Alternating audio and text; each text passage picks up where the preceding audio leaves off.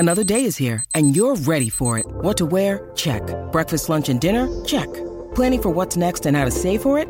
That's where Bank of America can help. For your financial to-dos, Bank of America has experts ready to help get you closer to your goals. Get started at one of our local financial centers or 24/7 in our mobile banking app. Find a location near you at bankofamerica.com/talktous. What would you like the power to do? Mobile banking requires downloading the app and is only available for select devices. Message and data rates may apply. Bank of America N.A., member FDIC.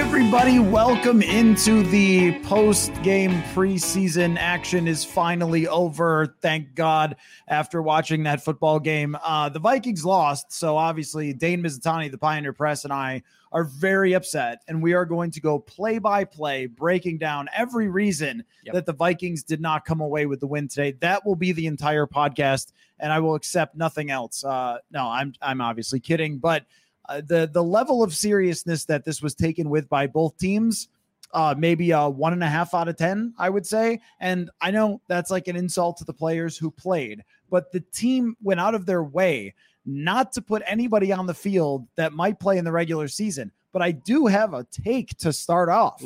I did come away with an opinion here, Dane, and that is Jalen Reagor playing today. A pretty clear sign that Brandon Powell has won that already. Fire everyone. I love that. Love that. We're live on YouTube. So, of course, your comments are very much welcome, and we'll be reading them throughout the show. Our friend Chuck Aoki is here. And I think Dane is very upset about Jordan Tuomo not getting a chance to play. So that was crushing for you. But no, Jalen Reagor, I think, is the actual takeaway from this game. Brandon Powell stood on the sideline with a ball cap on, which would indicate that he's on the team.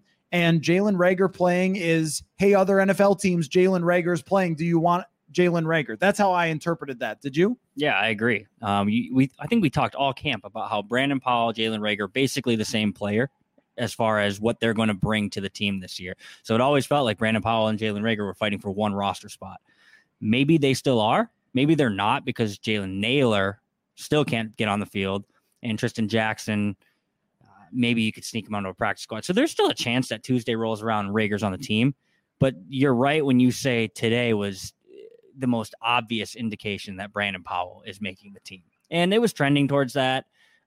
He's been the punt returner, the one getting the most of the reps in practice. He got all the reps in the game last week against Tennessee. With KJ Osborne going down this week in practice, Brandon Powell was running with the one. So all of this it makes sense when we look at kind of the whole picture, that we've seen so far. But the fact that he is, on the sideline in a ball cap and Reagor's on the field with Jaren Hall as his quarterback. Yeah, I mean, it's pretty clear who made the team. So the big question is, where is Jalen Naylor in returning to this team? Because every time we talk to Kevin O'Connell about Jalen Naylor, it is very clear that he likes himself some Jalen Naylor, and that they want him on this team, and that he could potentially have a role as maybe a rotational player from time to time. He's clearly good as a deep threat from what we saw from his handful of reps last year and what we saw from him in the spring in OTAs and minicamp, but he has had one practice. Yeah. But then I see Reagor out here, and I mean, maybe they could argue that there's just a numbers game. Remember last year, BC Johnson was going to make the team, and he had to play and then tore his ACL in the final preseason game, for all of you who remember all preseason games. But that did happen, and he was going to be on the club. So maybe it's a numbers game because Thayer Thomas got hurt, and then it was like Blake Prohl and nobody else, and Tristan Jackson. It could have been that they just need that number of receivers, and he played for like the first half. But it seemed to me when you have Powell on the sideline, like that's maybe more telling that he would be ahead, and they don't want Brandon Powell to get hurt because he's locked into a role. So they could keep Reagor if they don't feel like Naylor is that close, or that he could come in and play. But also, I think from what we've seen from Brandon Powell, he's just a better receiver than Jalen Reagor. Jalen Reagor is essentially just a punt returner, and I didn't see anything during camp that made me think, oh, wow, he's taken some huge step as a wide receiver. And so I think that was an indicator of where things stand with the receiver room. But do you think they keep 5? Do they keep 6?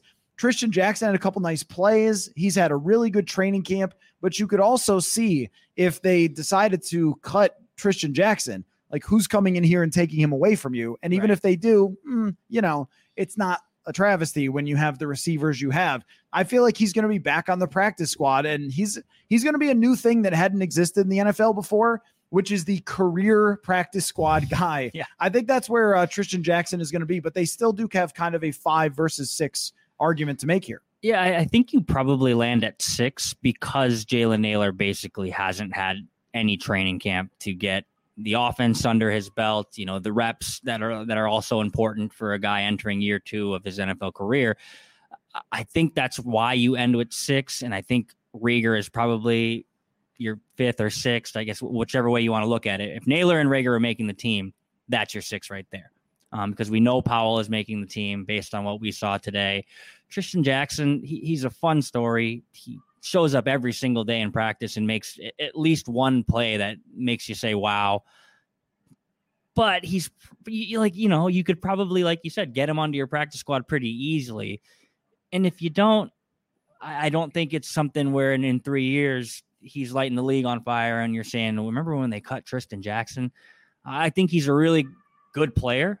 I just think he's probably someone who has limitations to his game, and those limitations are going to make him, like you said, maybe just a practice squad player for life with the opportunity here and there to get called up, play in a couple of games, but more, by and large, be that guy who's just kind of sitting on the practice squad. I think he would have had to have had a Victor Cruz preseason breakout. If everybody remembers that reference where Victor Cruz was wearing some weird number and Rex Ryan on Hard Knocks was like, who the heck is that guy? Mm-hmm. And then he becomes a really good receiver in the league. We didn't see that, and opportunities are limited, but I agree that as well as he has done, it's probably an Alexander Hollins situation, right, where we're talking it up and okay, he's doing a really good job. And he did get some reps with the ones out of necessity, but that's probably the odd man out, so they can keep people in other spots and go with 5. Let's talk about Jaren Hall, though, and then we'll get into some Trey Lance because yesterday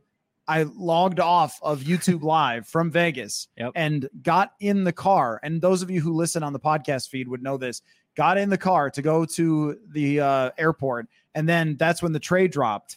And then from the airport, I recorded on my phone with all the things in the background, like boarding for Minneapolis, like going on to get a quick take in. So we will talk about that. But let's break down a little bit of Jaren Hall. And Hatfield Barbecue here says, thought Hall looked pretty good, all things considered, showed some great pocket movement and awareness. Your breakdown, Dane, of Jaren Hall today. We saw some good. We saw some bad. But I think the most important thing is we saw Jaren Hall for 60 minutes. And this is a guy who, I think Kevin O'Connell said it best in the post-game press conference. He's so far down the depth chart because he's obviously behind Kirk Cousins. He's obviously behind Nick Mullins, definitively behind Nick Mullins, that you don't get a lot of situational work in practice when you are the third quarterback, like the perma third quarterback. So when you're seeing these situationals, these 2-minute drills in practice, these 4-minute drills in practice, all those reps are going to Kirk Cousins and Nick Mullins. So today was great for Jaren Hall because he got to get those reps against an opponent, like an opposing team. Yeah, end of the first half, he runs the 2-minute drill. I thought he looked good in it. He made maybe his best throw of the day when he climbed the pocket and found Blake Prohl along the sideline. I thought that was a good thing for him to get under his belt. End of the game too. He leads the Vikings not down the field because they end up settling for a 54-yard field goal that Greg Joseph pushes wide right. But that's an important situation to be in, and it's one that you can try and simulate it in practice. But if you're simulating it in practice, it's probably for Kirk Cousins, it's probably for Nick Mullins, it's not for Jaren Hall. So today was big for him. My biggest takeaway is just like the experience is probably going to go a long way for him. He still has a long ways to go. That's pretty clear. He got sacked 6 times today. I would say half those sacks were just because he's not getting rid of the ball quick enough. But then we have to remember he's a kid who didn't really play in anything that even resembled the pro style offense at BYU. And now he's finally getting that first taste of it. So there are some good things. I think if we look at where he was in the preseason opener against the Seahawks to where he is now in the preseason finale against the Cardinals, he's grown. And then that's a big thing.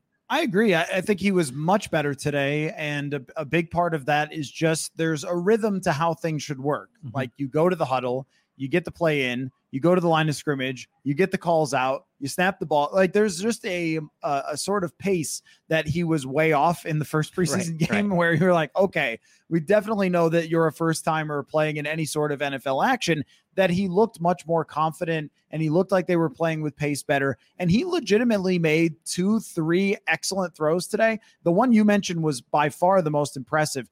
There was a collapsing pocket, stepped up, found Blake Prohl, made an accurate throw. There was one that he got robbed of along the sideline. Tristan Jackson made a really good catch, but I thought it was a very accurate throw toward the sideline as well. That was like this far away from being a big play for him. It would have been an amazing play at the end of the game had he not been a little bit too far, maybe like 6 feet past the line of scrimmage. But I think you saw some of the accuracy, some of the mobility, and Kevin O'Connell mentioned after the game just that he was pairing a little bit more his athleticism with playing the position. And this is an effect that happens all the time. Like if you go look up Josh McCown and his stats from the combine, it's one of the best athletes that has played quarterback in the last 20 years.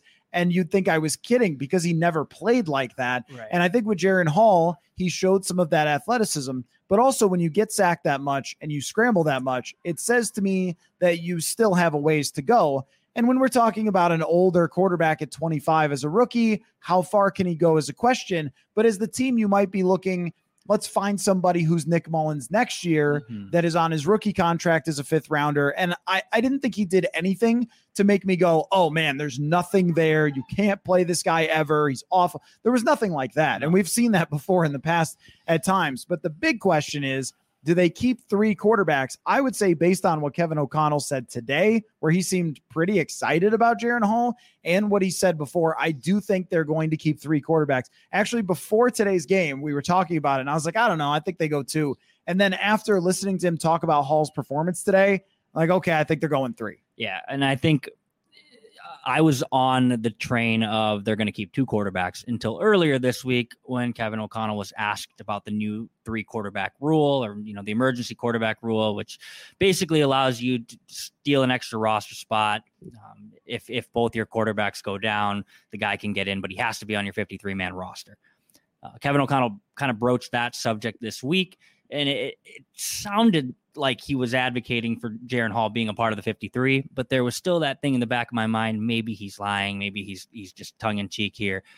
And then you hear him today, the way he talked about Jaren Hall. He's basically said, when you draft a guy like that, you want to keep him around and develop him. I think part of that development is not cutting him. So I think he's sticking around. It obviously takes a roster spot away from another position group. And it does sound like the Vikings are going to have some pretty difficult decisions on Tuesday. But I don't think the quarterback's going to be one of them. I think they're keeping 3. I think Hall's made the team.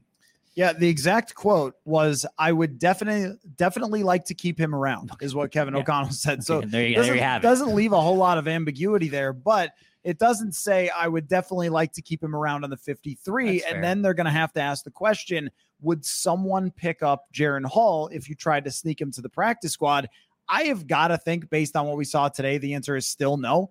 That if you are going to steal somebody else's quarterback, you are going to steal a high upside guy. Jordan Tuamo, who didn't get a chance to play. Sorry, Jordan.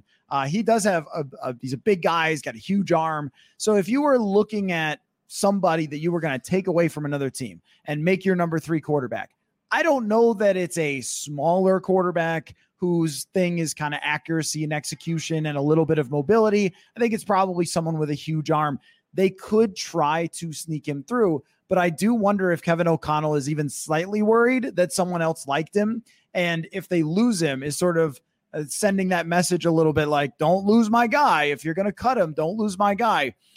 So I don't know. We're convinced that they keep him now at this point, because I do think there is that slight argument of who's going to pick him up and make him their backup. Yeah, the answer is probably no one. Like, I think if they wanted to try and sneak Jaren Hall onto the practice squad, they could.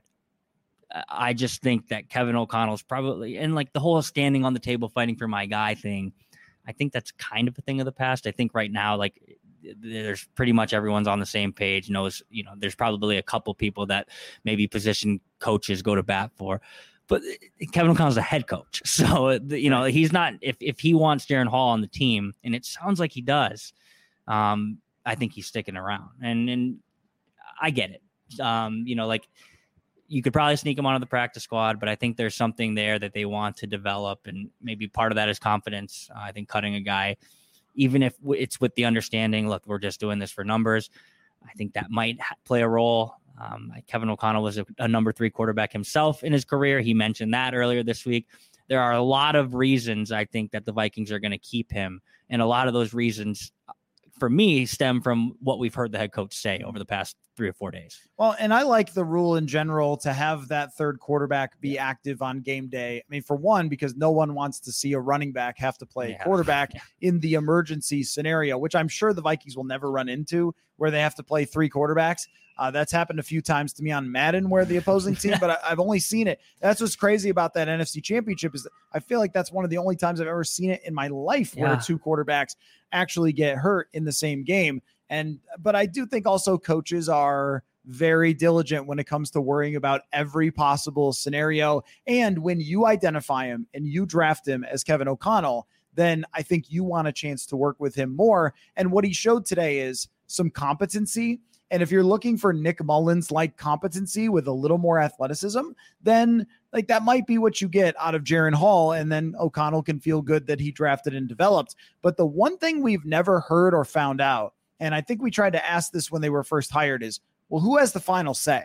Yeah. And we don't know the answer to that, whether it's Kwesi Adofo-Mensah or Kevin O'Connell. And I think there's a schism on the way over Jaren Hall. I think this is very obvious that the organization, the foundation of the Vikings will be cracked because of this. The collaboration, caller. That's no more collaboration. It's all collaboration. Everything is fine in Vikings land. Somebody has a final say, and they have to. But I don't know who it is.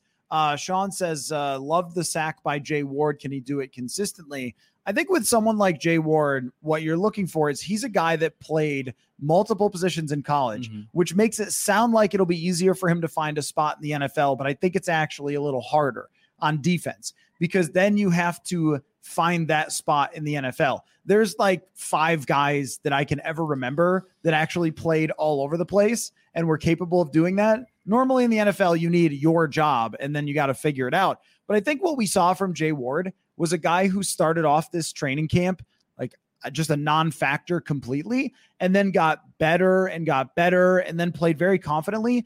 And what you're going to have there is a special teams player who makes the 53, and then they're going to hope to develop. And maybe there's a really unfortunate Lewis Cine first-round draft pick safety point in here, but I don't know if I want to make it and make everybody upset. But safeties are that guy. Like, we've seen that so many times where there's 5 game-changing safeties in the league. Everybody else is Jay Ward. They start out on special teams. They develop. They get their chance. They're Cam Bynum. They're Josh Metellus. They're Anthony Harris. They're Andrew Sendejo. And I just feel like Ward is going to be that guy. But if Flores is going to be here for multiple years, which as of this moment, I would bet that he probably is, this is, the type of player that fits for him. Somebody that can be in a lot of different positions and make some plays. And what I like to see from a guy is that they're physical. And he was making some hard tackles and getting his nose in there. And I'll take that. Like, I don't know what he's going to be. He's a 4th round draft pick, but once upon a time, we kind of had the same feeling about Josh Metellus. So, we'll see, but I thought it was a really great game for him. Yeah. I liked just his physicality. Like, I think the way he comes downhill, the blitz, that was very much Flores' scheme dialed up in a perfect situation. Flores has been playing a vanilla defense pretty much all preseason. Understandably, they don't want to show anything. And that was like a glimpse into what could happen. I think there were 7 guys at the line of scrimmage, Jay Ward coming unblocked off the edge. What I liked about Jay Ward, and we talk about his physicality, he finished through Clayton Tune on that. Like, it wasn't just like let me wrap him up at the ankles and take him down. He had his shot. He took it. He forced a fumble, and the Vikings scored on the next play. That's a good thing for a guy to have that type of impact when he has his opportunity to make that play, and he makes it. I don't want to harp on Lewis Cine because he's injured right now. But Lewis Cine had an opportunity to make that play last week. Granted, it wasn't a free rush blitz off the edge hitting the quarterback, but it was a fill the hole and tackle Tajay Spears. He missed it. The play went for a touchdown. Jay Ward today had his opportunity to take Clayton Tune's head off. It forced a fumble, and the Vikings scored on the very next play. So Jay Ward, great game. He almost had a pick, too. It was a little high. He seems to consistently be around the ball. He had a nice tackle on special teams. It landed him in the medical tent. He told me after the game, like, he didn't even really want to go. They just pulled him off, which, like, I get it. All players say that. But he clearly passed all the concussion protocol tests because he was back out there like 3 plays later. So good game for him. I think it's what would excite me most about that sack is that in the regular season, that will be Harrison Smith coming off the line, not Jay Ward. And that, I think, in and of itself should probably instill some fear in some opposing offenses around the league. Folks, there is no crazier time in my schedule than the fall season, and let me tell you, it is tough to find myself a good and healthy meal, but that is why I have Factor, America's #1 ready-to-eat meal kit that can help me fuel up with chef-prepared, dietitian-approved, ready-to-eat meals delivered straight to my door. Give it a try. It'll save you time, you'll eat well, and you'll stay on track with a healthy lifestyle. Trust me, this is an issue with the number of drive-thrus I have to go through with my schedule. If you're too busy like me, with Factor, you can skip the extra drive-thru or even just skip the trip to the grocery store. You don't have to chop and prep and clean and all those things that take time. Factor's fresh but never frozen meal are ready in just 2 minutes. So all you have to do is just heat and enjoy. And you can refresh your healthy habits without missing a beat by choosing from 34 weekly flavor-packed dietitian-approved meals that are, again, ready to eat in just 2 minutes. That is so helpful. I can't even tell you. The options are crazy. The number of different ways that you can customize this just to you. If you're looking to be calorie conscious, they've got that too. Try delicious, calorie-smart meals with around or less than 550 calories per serving. Head to factormeals.com/purple50 and use the code PURPLE50 to get 50% off. That's code PURPLE50 at factormeals.com/purple50 to get 50% off. The other thing about Lewis Cine is that Kevin O'Connell acknowledged that he wanted to play him today if he hadn't strained something, tweaked something, whatever it was that was keeping him out, that we saw in a walkthrough is where he got a little bit injured and that he wanted him to play.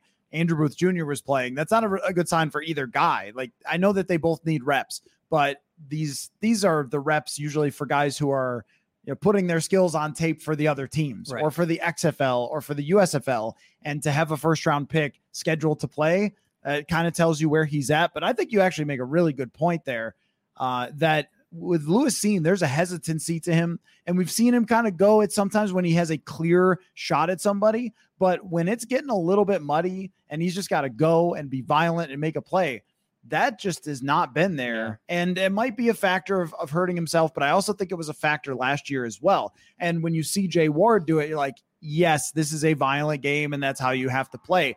But I was really impressed by the special teams tackle too, because he tracked him down. And so I think, we're looking for anybody who kind of popped a little bit today to go through. And those are the guys that did.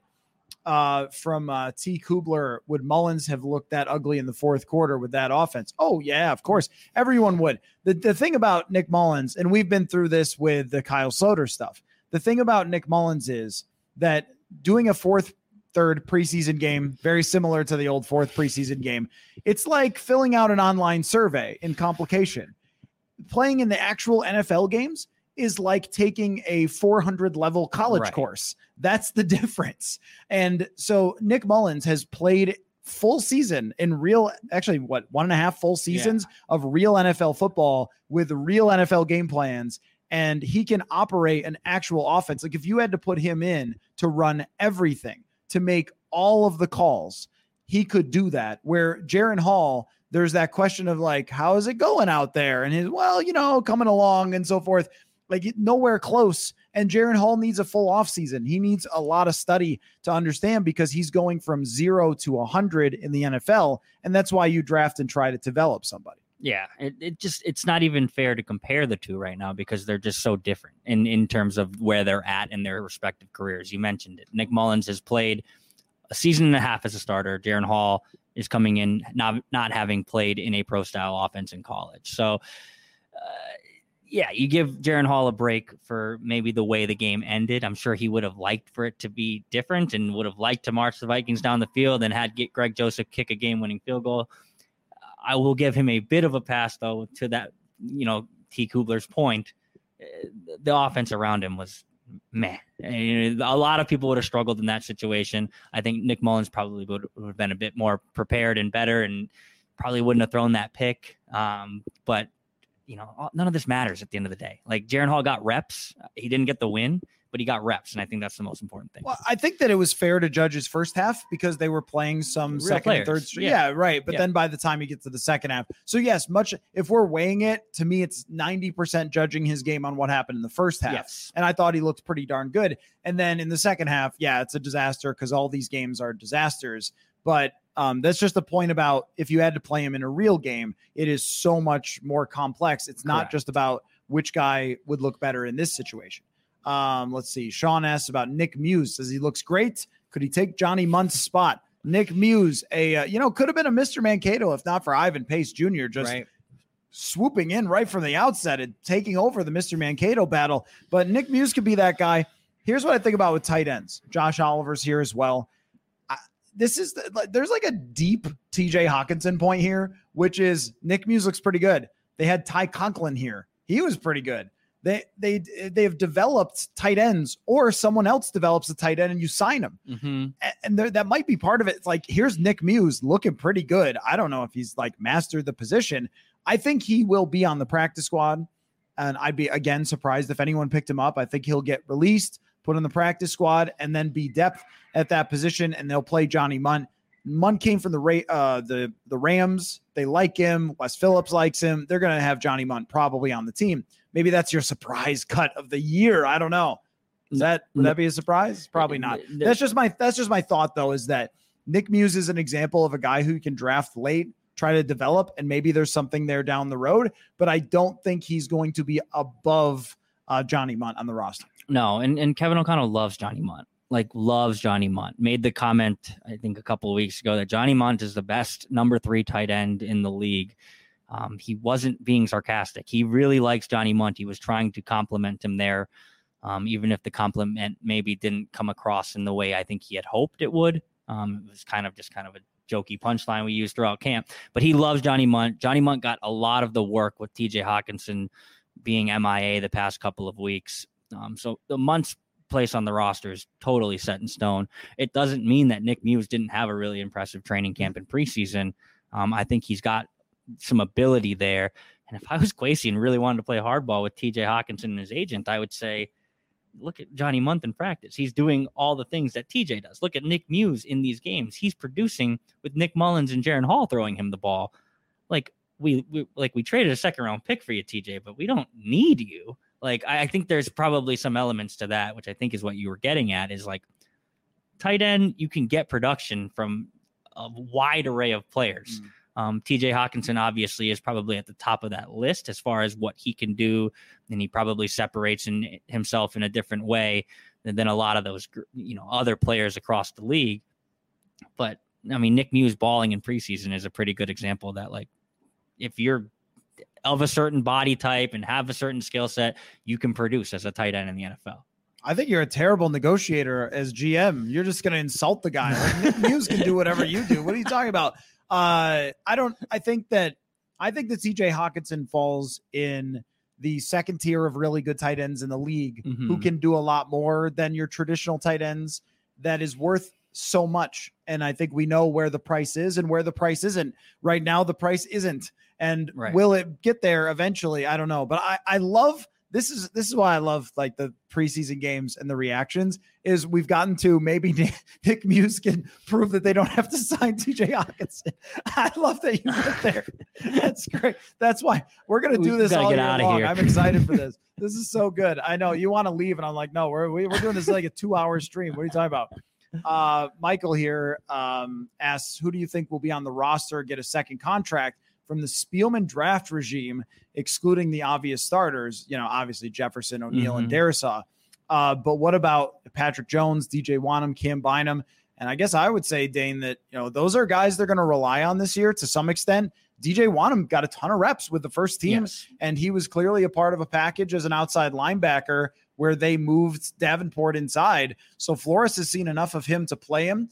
And Cam Bynum, this is a huge year for Cam Bynum because he can keep those other guys at bay and make an argument for another contract if they don't like where it's going with Lewis Cine, or if they think, maybe Josh Metellus fits in his right role.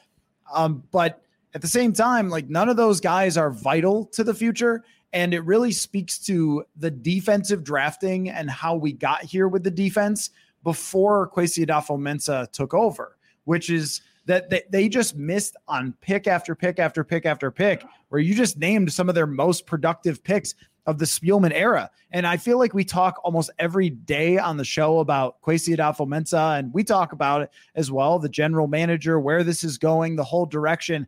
But we do have to also remember with defenses, you build over a number of years, and the cupboard was bare with future players, and that kind of shows it. So I guess my answer is like, I guess they can prove that they need another contract, but I wouldn't guarantee any of those guys are here. Yeah, I don't think any of those three players, Bynum, Wanham, and Patrick Jones, are foundational pieces in the way that, like the other comments was Justin Jefferson, Christian Darisaw, Brian O'Neal. Like none of those three that we mentioned, Bynum, Wanham, Jones, if you let them go, I don't think your defense falls off a cliff, whereas if you let the other guys go, your offense does fall off a cliff. So none of them are guaranteed right now.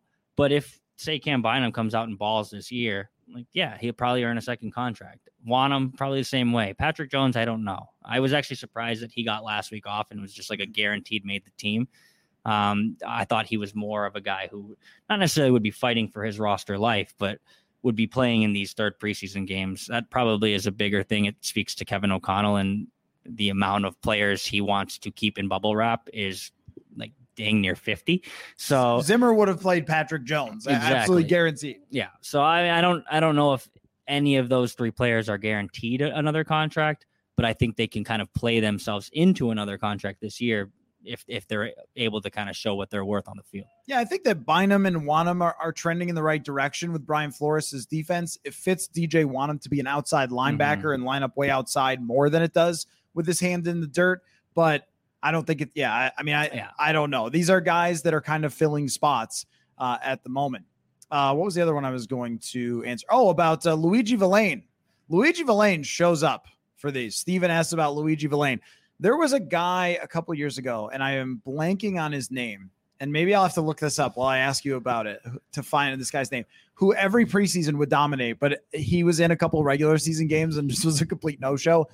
Villain is an interesting player just from like a depth perspective, but if they cut him, like we were talking about the 53 during the game. It's like, what do you think about this guy? I don't know. They cut him. What do you think about that guy? I don't know. They cut him. It's like, how many players am I up to? Like trying to do a live 53. I don't know. And Villain is one of those because they have the two starters, the two backups. Do you need 5? Do they like Benton Whitley? I don't know. I think that's one of their hard decisions is how many outside linebackers do you want to keep? Yeah, I think Luigi Villain probably makes it because of, like you said, he just performs in the preseason. He shows up like time and time again. He shows up in practice as well. And you look at who he's competing against for that bubble spot. Andre Carter missed 2 weeks of training camp, clearly behind. Benton Whitley, Luigi Villain was ahead of him last year, so he's still ahead of him this year. So I think Luigi Villain, awesome name, by the way. Like elite. It's an elite name. But I think he's pretty locked into the 53. And here you finally found the name, right? Go ahead. Caller found the name. Eddie Yarbrough. Another great name. Eddie Yarbrough. Eddie Yarbrough was incredible in the preseason, and then there wasn't much there. But yeah, I don't want to spend too much time on Luigi Villain, but I think that he's done a great job. It seems like when you have an expanded practice squad, you can so much more just keep practice squad guys. And I don't know, maybe you were about to say something profound, so I'm sorry for distracting you with this, but Andre Carter II is another one where someone actually might pick him up, but I'm not sure if I'm worried about that. Like, I just didn't see anything there. Nothing really popped like he was a guy who 2 years ago was projected to be a first round pick out of Army. And then he wasn't very good in his year, but heading into his draft, then he went undrafted. And then the Vikings gave him like $330 million or $330,000 guaranteed. $330 million would be crazy. $330,000 guaranteed to sign as an undrafted free agent. So I think just that number value might intrigue teams because clearly there was some competition to get Andre Carter to Minnesota in the first place. But I do think you're right. I have Andre Carter on my 53. Because they paid a lot to get him here. But if someone does pick him up, I don't know what you're getting because he hasn't really popped in preseason. I haven't really even noticed him. And I feel like if you're a guy who is going to be an impact player who takes the league by storm, like I should at least notice you. I noticed Ivan Pace right away. Right. I haven't noticed Andre Carter really much at all in camp and not really at all in the preseason games either. So I think there's a chance a team picks him up because he's long, he's rangy, he has a, even if it was 2 years ago, a pedigree of maybe being a high draft pick. I think there are some teams out there that might want to get their hands on him and see if they can develop him.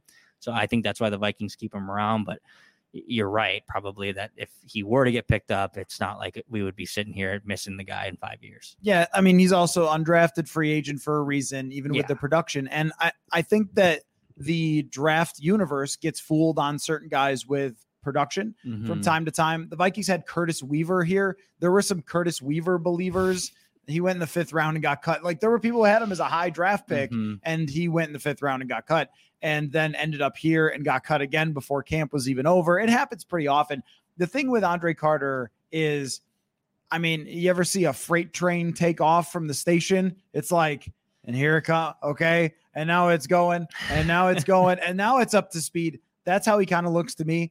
And in the NFL, twitchiness is everything. Yeah. And I don't see him being strong enough to push around tackles like Danielle Hunter. And I don't see him twitchy enough to get around him or bendy enough.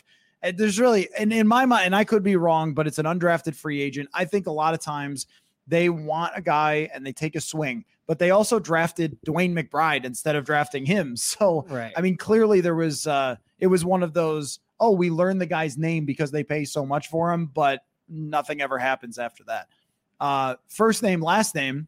Wow, that's a great name. You could play safety for TCU or something. Could Andrew Booth Jr. get traded since he's not a great fit for the Flores defense? I don't think it's because he's not a great fit for the Flores defense. I think it's because he's not good. I mean, just he has shown nothing in 2 years for anybody to think that he could be a starter to the point where Jawan Williams has overtaken him on the depth chart. And that guy signed a 1 year, $1 million contract. And there just hasn't been anything there. To your point, no, I don't think you can trade players that are just buried on your depth chart. It's kind of like the Greedy Williams thing where he got cut. It's like, well, should they sign Greedy Williams? Well, why did they cut Greedy Williams? Yeah. I mean, right? If you're calling, what are you looking for? You might as well just let it play out. What are you looking for? At least he knows the defense. Are you getting a 7th round pick just to get rid of him? Like, I just don't think that there's really any point to bothering to trade him. You could just sort of hang around, use him as a depth backup player, and hope that your starting corners stay healthy. You're not going to be able to trade Andrew Booth Jr. Isaiah Simmons, it was like the 5th pick or like the 11th pick in the draft or something for the Arizona Cardinals, just got traded for a 7th round pick. Andrew Booth Jr. is so far from being an impact player in the league. I don't know if it'll ever happen. And there's no team out there. I do not think there's any team in the league that if the Vikings called and said, hey, you want this guy? Give us a 6th round pick for him. I think they would hang up. There's nothing that he's done to prove that he has value, trade value at this point.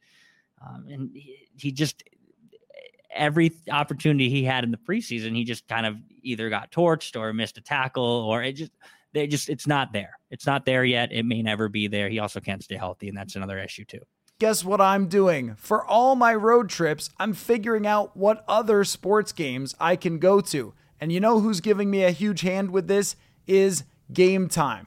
Buying tickets to your favorite events should not be stressful, and Game Time is the fast and easy way to buy tickets for all sports, music, comedy, and theater near you. With killer deals on last-minute tickets and their best price guarantee, you can stop stressing over the tickets and start getting hyped for all the fun you have. So I could just say, travel to Philadelphia and pull up the Game Time app and figure it out on the fly. Flash deals for last-minute tickets, easy to find and buy tickets for any kind of event. It doesn't just have to be baseball or basketball like what I love.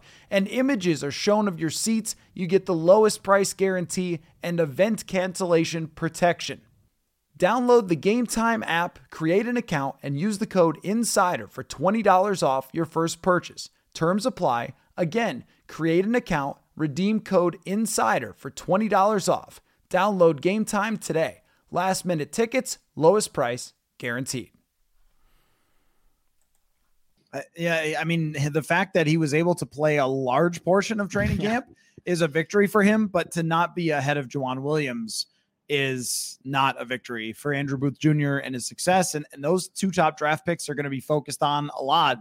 But if Mekhi Blackmon turns out, if a Caleb Evans turns out, it doesn't matter where you draft them. There's a little bit of a Trey Lance point buried in that might be a transition, which is it doesn't matter if they drafted Brock Purdy in the 7th or Trey Lance with 3 firsts if they have a quarterback that can get them to the Super Bowl. Right. And yes, it's a horrible decision that blew up in their face. They also drafted Solomon Thomas over Patrick Mahomes, which I think is worth bringing up as well, that no team, and a bunch of teams drafted guys. Leonard Fournette was picked by the Jacksonville Jaguars over Patrick Mahomes when Blake Bortles was their quarterback. So you could go through any team's history and be like, oh, wow, they messed up a draft pick. A lot of people did. Not that the logic of picking a guy who had so many injuries was good, but at least Booth was evaluated by a lot of people as a potentially good player, and that just hasn't played out. So let's talk about Trey Lance a little bit. Let's do it. You were into it, and now it feels like you're less into it. Are you less into it because he was traded somewhere else, or are you less into it because it's just like over, or did you change your mind with the logic of like what he was traded for, who he was traded to? He wasn't even traded to a team that has clear and obvious future quarterback needs other than the whole Dak contract thing. But like, why did you come back from sort of hot takey, they should definitely do this, to less so? So I thought they should have done it initially because after Kevin O'Connell talked about keeping a third quarterback, I thought if you can keep a 23-year-old Trey Lance over a 25-year-old Jaren Hall, I think you should just keep the 23-year-old Trey Lance with upside. But then me and you kind of got to talking off the air, off the podcasting, and you made a really good point. Like, what are you hoping for if you trade for Trey Lance, right? Because you didn't do it in the spring. You didn't trade for Trey Lance when you could have then offloaded Kirk Cousins, maybe for a second-round pick this spring, brought in Trey Lance, given him the OTAs, the mandatory minicamp, the training camp, preseason, see what you really have in him. Lights turned on. Sorry, the lights turned on and I made a face. I'm sorry. You were making a good point. I distracted you again. But like, if you had that whole ramp up to the regular season and then you gave Trey Lance the whole season to see what you had in him, and then another season after that, and then you get to decide if you want to pay him. That's way more palatable than now. As the point you made to me was, okay, he sits behind Kirk Cousins all season. You draft him, he sits behind Nick Mullins all season, even maybe. He's your third quarterback. The guy who his biggest knock is he needs to play games comes here and doesn't play games. And then you maybe move on from Kirk Cousins next year. You play Trey Lance. And if he's like even kind of good, you just have to pay him. So I get it. Like, there's not enough time to figure out if he's good or if he isn't to make this worth a trade. I kind of just thought they were going to do it, though, because of what Kwesi has done in the past. And I've used the term and I wrote about it in the Pioneer Press. Kwesi likes to buy the dip. He is a former commodities trader on Wall Street. Buying the dip is a stock market term. You take this asset that has depreciated, you buy all of it, and you hope it spikes. He's done that. He did that with Jalen Reagor. Didn't work out. He did that with Ross Blacklock. That guy was a second-round pick by the Houston Texans in 2021. It didn't work out.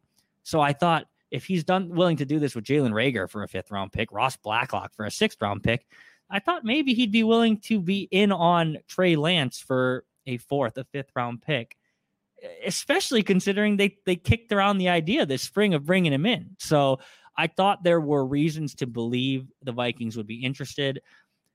And at the end of the day, I think my argument leans more towards I think they were interested in doing it more than I think they should have done it.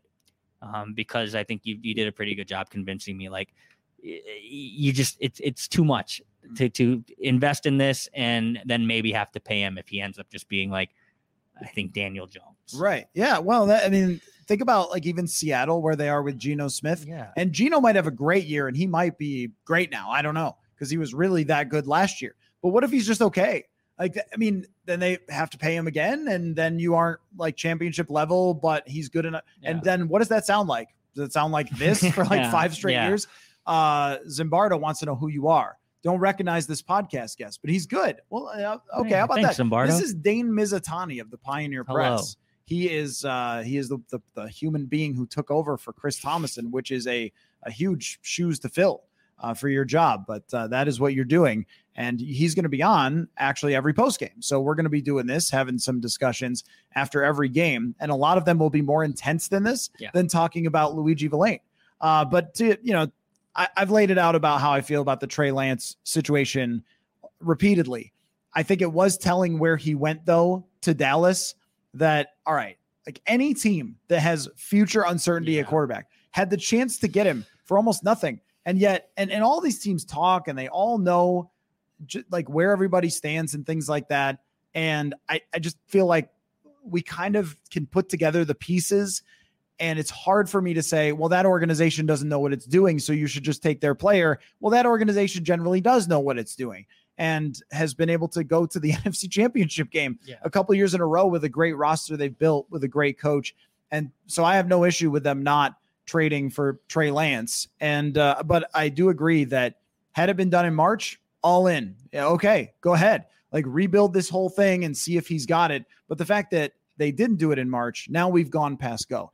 I get this comment every single time on a live stream, but this one, Mark, remember when last live stream someone said Barry Sanders couldn't have run? Like this is similar to the level of comment. Do not let Kwesi off the hook. 2 bad drafts. 2 bad drafts. They haven't even played yet.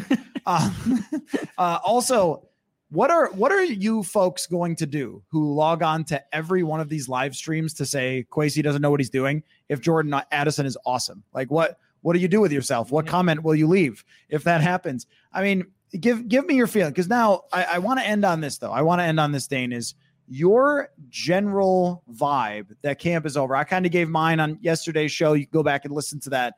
But the biggest kind of takeaway feeling of this training camp, aside from that, actually their draft from this year, they got 2 starters at premium positions, at least as of right now. So that's actually good. But what's your vibe check? I think it's weird because I think my vibe is that like, I think they're going to be pretty good. I think in some ways they might be better than last year, but have a worse record, if that makes sense, right? Like they finished 13-4 last year. And like a lot of metrics say they weren't that good. I think the Vikings could be a pretty good team, like metrically, on paper, like eye test, whatever you want. I think they can be a good team this year, maybe even better than the team that finished 13-4 last year and still win like 9 or 10 games because their schedule is going to be harder. Yeah, you're not going to go 11-0 in 1-score games. But when I walk away from the preseason, and I guess I shouldn't say preseason because these games don't matter. We cannot stress that enough. But when I walk away from training camp and I see a guy like Jordan Addison, you mentioned, what he could unlock in this offense, it piques my interest. I think the offense is going to be even better than it was last year. Mm-hmm. Adam Thielen, like low key, like wasn't very good anymore last year. And, great guy, obviously gets along with everyone, brought a lot to that room from a leadership standpoint. But when it really got onto the field, couldn't separate anymore. Like all the skills and the superpowers he had that made him go from this undrafted darling to this face of the franchise that probably should get his number retired one day. All of that is gone. So now you swap out Adam Thielen, you add in Jordan Addison. If TJ Hawkinson, if you can ever figure out that contract, I take it back. Nick Muse can't do what TJ Hawkinson can do. Hawkinson's going to play also, by the way. Contract or not, he will be playing football in September. Correct. So I think the offense can look really good. And then the defense, I think the fact that it's just going to look different is the biggest thing that you can feel good about. I think it's going to be high risk, high reward. I think there's sometimes they're going to give up like a 75-yard touchdown because they sent blitz and, Caleb Evans got burned on the outside and the safety was in the wrong spot. But I think the fact that you're trying to get after the opposing quarterback, that you're not just sitting in shell and, letting them throw into these soft coverages, that's going to be a good thing for this team. I also think that when you have Harrison Smith and you're using him the way Harrison Smith should be used, when you have Danielle Hunter and you're using him the way Danielle Hunter should be used, which Ed Donato did not do last year, I think that's going to just overall improve your defense. So I think better offensively, potentially different defensively. I think they're going to be pretty good, but I still don't know if they're going to make the playoffs. And it's a weird juxtaposition right now because they could be better, but much, much worse off with the record at the end of the day. I think that this, on the whole, the entirety of the training camp was basically the best possible scenario. Everyone outside healthy? of RB2 not being as clear. Mm-hmm. But I think it was the best possible scenario. And maybe, if you're, I don't know if is it a nitpick to say that I would have preferred if someone else was the guard, but aside from those things, and maybe that's something that, people bring that up every day and I need solutions other than just why didn't you do it? Where was the opportunity? And so if Dalton Reisner wanted $8 million a year, they just can't pay that. Yeah. And other than that, where was the opportunity with their salary cap situation, which they're still working through? Who would you have signed instead? Who would have been an improvement? These things matter. That's not to let them off the hook. The guard situation is still a concern, but I walk away thinking this is the best possible version of this team. And so go win games, right? We're going to, of course, be upset when the first time Ed Ingram looks like a matador, but you have all the opportunity to go make the playoffs and be in the dance to get a chance. And so I think that a lot of things went right for them. And the swing man to that was Addison. And he's looked as good as we could have expected him to look. No guarantees, but when you come out of a camp, that's a swing man for the offense, and that's going to dictate it. So I appreciate you coming on today, by the way. And I wanted to just say one more thing. We are done today, right now, at this moment, with the 2022 draft class discussion. No more. And this, T. Kubler, you're one of the most loyal people coming to the show, and I appreciate that. But saying that even if Addison becomes a Hall of Famer, Kwesi will not be forgiven for the trade. What? Every team. How about that? You know what? I'm never going to forgive the Chiefs for taking Clyde Edwards-Helaire. Yeah. Just never. They won the Super Bowl? No. Andy Reid? No. Brett Veach? No. Can't do it. What? There is 32 teams and 32 ridiculous, hilarious, awful draft decisions within the last 5 years you could look to. Was it right? No. Did we figure it out that day? Yes. But if you come back and pick someone who's a star and someone who's a starting corner and you rebuild this team, and also we can't neglect the fact that they drafted a 4th rounder who's starting at corner right now in the same draft, one of the key positions. But it's done. We are finished. Those guys aren't playing. We will be talking from now on about people who play. And we also probably will not be having do you buy into Kwesi either? Because that's over with. There's a season to be played. And so we're going to be here. Of course, I'll be there every night talking about, everything and launching a new little wing to Purple Insider soon. So keep an eye out for that. But Dane Mizutani is going to be here for all the games. And I'm really excited to do that, man. This was fun. It's a nice little trial run preseason for everybody and a tremendous crowd with great questions. So I really appreciate everybody showing up. And thank you, Dane, for doing this. Yeah. Can't wait to continue on in the regular season and talk about things that actually matter. And read his work in the Pioneer Press, people. Yeah. I saw some slams of the Pioneer Press. Your work is great. So make sure you check out Dane's stuff. And we will talk to you all very soon. Football.